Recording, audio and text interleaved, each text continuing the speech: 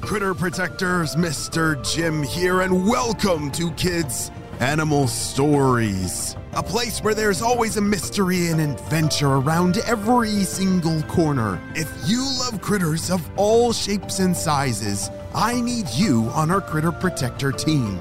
Join our adventure as we learn about critters from around the world and in our backyards. Well, my friends, are you ready for today's adventure? Me too! Let's go!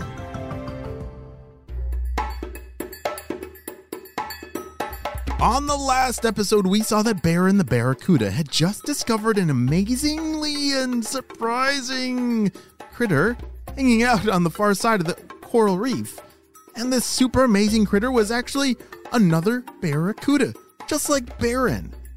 Baron was so used to venturing and hunting all on his own, he was still a little bit shocked. He actually was in the presence of another one of his kind. And that wasn't even like the craziest part. This new friend that he just met, Arlie, she was talking about being a part of a family, being a part of a school of Barracudas. It sounded interesting to Baron, but he wasn't exactly sure what that meant. But he was kind of done being alone, and so he blurted it out. "Can I come with you and meet your school?" he asked Arlie. Arlie seemed quite nice and had introduced herself, but Baron hadn't even thought about it much before he blurted out that big question. It was a little strange of a request for having just met someone, but Baron so badly just wanted some friends. "Alright, I didn't even know how lonely I really was." It seemed like forever, even though it was just a second or two, and Arlie responded, Sure." She didn't seem to be too shocked by the question. "We've actually had a lot of other Barracudas that join our school throughout the year. Some stay, some don't. I guess we aren't so good at being solitary after all," she said with a little giggle. Yeah, I guess you're right." Baron and Arlie made some more small talk, and they talked about their favorite foods and their record swimming speed. Baron was excited to share that he once clocked at 36 miles per hour. Holy smokes, that's fast. Arlie also told Baron a bit more about the school. "So there's Dominic. He's a little grumpy, but he'll warm up to you, don't worry. Inez is a bit shy, but really smart. She loves to lead our hunts. And Cosmo, he's the school clown. He'll do absolutely the best, most hilarious things, and it always makes you laugh." Baron loved hearing about everyone. He was actually getting excited. As they got closer and closer to where the school was, he thought about what he'd say and which fin he'd use to wave. He started to get a little nervous. Which fin am I supposed to wave with? Is it this one or that one? And I should probably start practicing. Hi there. No. Hello? I'm Baron.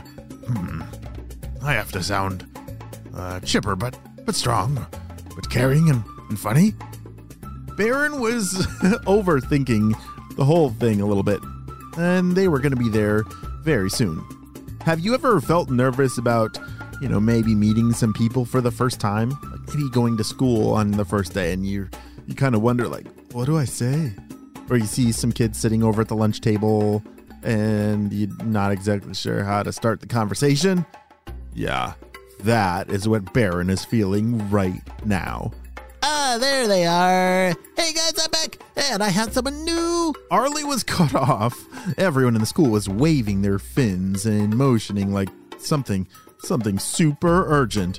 What in the world? Arlie said to Baron. At this very moment, both friends spotted it.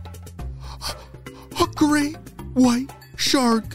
A great white shark was swimming closely, just very sneakily above them. Arlie, did you bring me into a trap? What do we do? Baron whispered. No, this is not a trap. Arlie quickly looked around her for somewhere to take cover, and then she saw it. There was a small bunch of rocks close to the bottom of the ocean floor. If they were quick enough, they might just make it down there in time to save themselves. Baron, quick, below you. Arlie glanced down and without any hesitation, both fish dashed down. The great white saw them and started swimming after them. Go! Arlie! Baron! Hurry! Whoosh. It all happened so fast. But don't worry, they made it. Phew! Are you okay, Baron? Arlie was out of breath. I think so. Baron tried to catch his breath too. They waited down there for hours, hoping that the rest of the school was able to find shelter as well. When they knew, without a shadow of a doubt, that great white had moved on, they slowly and cautiously ventured out of hiding towards the area Arlie's school had been. Cosmo! Dominic! Inez! Arlie called out shyly for her family, and just before panicking that they'd all been eaten, all three poked their heads out from a very similar hiding spot. It came up from a slightly larger pile of rocks. Arlie, you okay? Inez, who was usually super quiet, was overjoyed. We thought we lost you there, Dominic said. Yeah, we thought you were shark stew for sure. Cosmo tried to lighten the mood.